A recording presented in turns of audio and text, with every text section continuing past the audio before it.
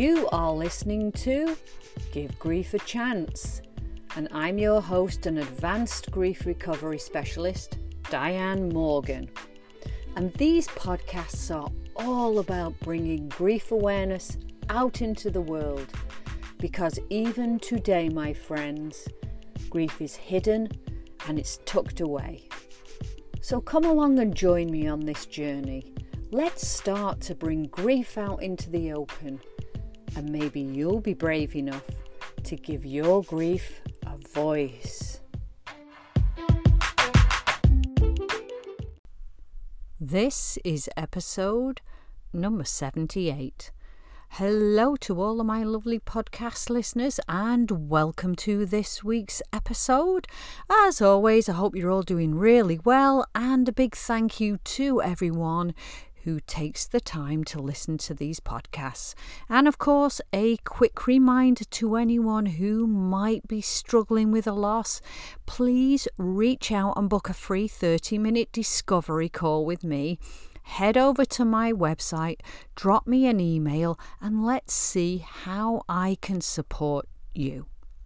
Okay, so this week I'll be talking about clutter and grief. Now, I know that most of us have those drawers and cupboards that we open and we chuck things into them and we close them up quickly. And usually they're full of things that we've stuffed in there over months, even years. I mean, what's that saying? Out of sight, out of mind. But you know what? If you're grieving, it could be feelings of, I can't bear to part with anything.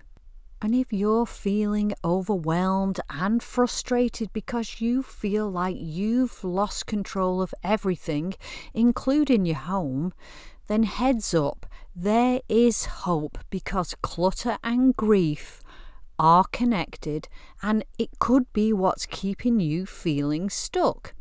Now, there are many reasons why people struggle with clutter in their homes. One of the reasons is unresolved grief. You see, if over the years you've experienced many losses and have never dealt with those sad and painful feelings, that energy ends up trapped inside your body, and the clutter piles up and ends up trapped in your home. What happens in our inner world often reflects in our outer world. And when we trap feelings inside of our bodies, there can be physical and emotional consequences. Like tiny time bombs, they come back to haunt us when we least expect it. And it's important to understand that feelings of grief doesn't only come from losing a loved one. Those feelings can be experienced by many types of losses, some that you may not even have thought of. So here are just a few. So of course we have death of a loved one, miscarriage or infertility, health issues, be it your own or that of a loved one, divorce, an abusive relationship, moving home, death of a beloved pet, menopause or feelings of aging, retirement, job loss, financial loss, a family diagnosis of dementia or Alzheimer's, empty nest syndrome. You know, the list goes on and on. And of course, every person is different, and no one can tell another person what to keep and what to part with. You know, I remember when my family died, I walked into their house and tears were rolling down my face as I started to go through the belongings. But as hard and as emotional as it was, I knew that I had to pick out a few meaningful items, things that I could carry and bring back to my home in the States. But honestly, I didn't want to let go of anything. I wanted to cram every figurine, all the pictures, pieces of clothing and trinkets right into my bag. It was so painfully hard to think about letting go of any of those possessions. But I knew I had to do it. My life had changed, and as much as my heart ached, the job had to be done. And it can be so hard when you're heartbroken and left with stuff that you want to deal with because you know it's been getting in the way, and yet it's just all too painful to deal with. And when you think about starting to move it, it triggers those emotions that are stressful and overwhelming. It brings up anger, anxiety, and sadness, and that makes it even more difficult to face the task of getting rid of things. But you know deep down that that stuff has been there way too long. You know, there might be boxes and bags left from an ex that you can't bring yourself to deal with, or piles of books, magazines and papers, and the thought of tackling those makes you feel sick. Maybe you have a garage full of tools left by a deceased spouse or a parent, and even closets full of clothes and shoes from children that have grown up and moved out of the house. Yes, stuff has accumulated, and it has to go. But you're afraid to get rid of things, and you just can't face dealing with sorting through it all. You're struggling, you feel stuck, and you're having a hard time letting go of any of those cherished possessions. You know, for many, those piles of untouched belongings can represent that you're unwilling or unable to face your grief. But you know, loss is inevitable, and it's something that will happen to all of us at some point in our lives. And it can come in many different forms, leaving us feeling helpless, hopeless, and alone. And being unable to let go of possessions can be a sign of your inability to process your emotions. Now, fortunately, with support, some people can and do work through their feelings. They let go of belongings and are able to move on.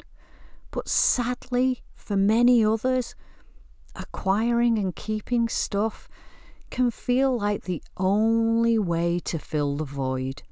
And let's be honest, if we've never been taught about loss and given positive coping skills, then surrounding ourselves with stuff can feel comforting and safe. And you know what? Sometimes it actually feels like a barrier to keep others out. Many people become very preoccupied with shopping. I mean, isn't it called retail therapy? And you know, for a brief moment, it can distract us from those painful thoughts and feelings. But when we stop, our pain is still there, and so is more stuff. Now, Jill told me that her hoarding began after a significant loss, which was a divorce. When her marriage failed, stuff began to pile up. And after some time, Jill felt like the clutter was causing her serious problems because she was not able to move on in her life. You see, when clutter builds up in someone's home after they've experienced a loss, it can keep them stuck in grief. However, it's important to respect their feelings because you have no idea what they're going through. But if over a long period of time that clutter has been left and never dealt with, or if someone refuses to even touch it, you know, they might need to seek out professional help instead of trying to hide from the pain of loss. You know, coming to terms with these cluttered spaces could be a helpful way to start the healing process. So this is where I'd like to introduce you to Jo Hall. Now, she helps people clear their clutter and get organised and live in rooms they love. Through her decluttering and organising service, which is called, and I love it, Less is More, she works with clients alongside them in the homes in Berkshire, UK, and online anywhere in the world. Her website, in case you want to check her out, is www.lessismoreonline. And also for those of you on Facebook, Jo's got a really great page which is called Less is More Decluttering and Organize. And there she gives great tips and suggestions to help you adopt a new way of thinking about your possessions and organizing your living space. You know, if you know somebody who's feeling stressed and overwhelmed, instead of adding to the problem, why not give them the one thing they actually could do with? And that is to be clutter-free and calm. So pick up a decluttering gift certificate. Now, Jo very kindly left a voice message on my website. So now we get to hear what she has to share about her service. I often work with clients who have had the task of clearing a family home following the death of parents. Sometimes they've got to the point where they're feeling totally overwhelmed with the task, and sometimes they're struggling with guilt, feeling as though they should be keeping certain things but actually not wanting to keep them. Or decluttering after a divorce. This can be very emotional for people, but it's so necessary in order to truly have a fresh start. When they reach me, people have usually come to terms with their grief. Decluttering is the final piece of the puzzle for them in order to be able to move on. People need to be ready to let things go. The decluttering part of the process should never be rushed into or forced.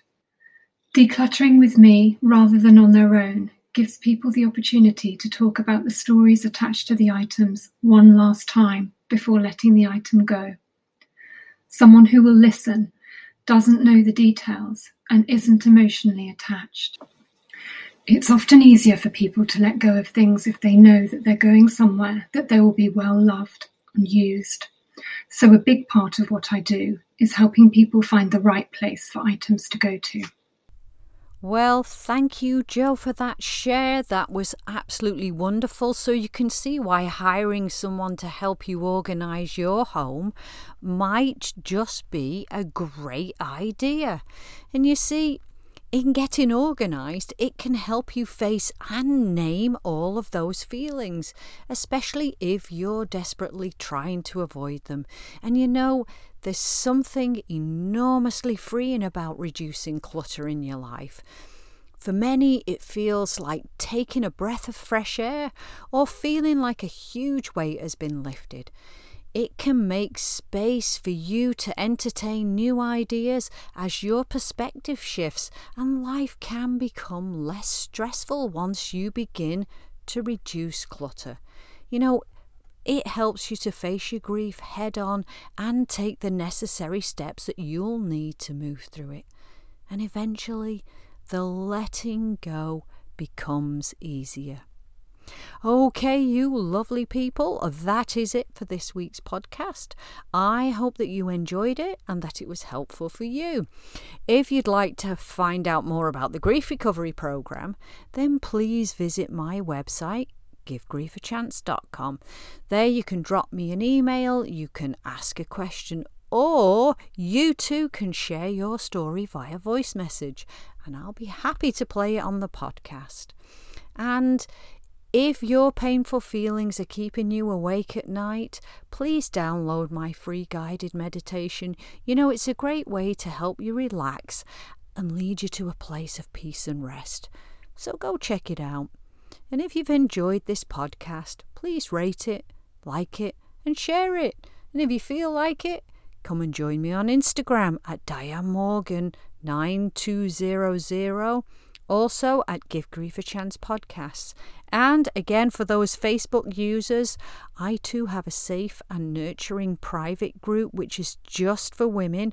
It's called Life After Loss with Diane Morgan.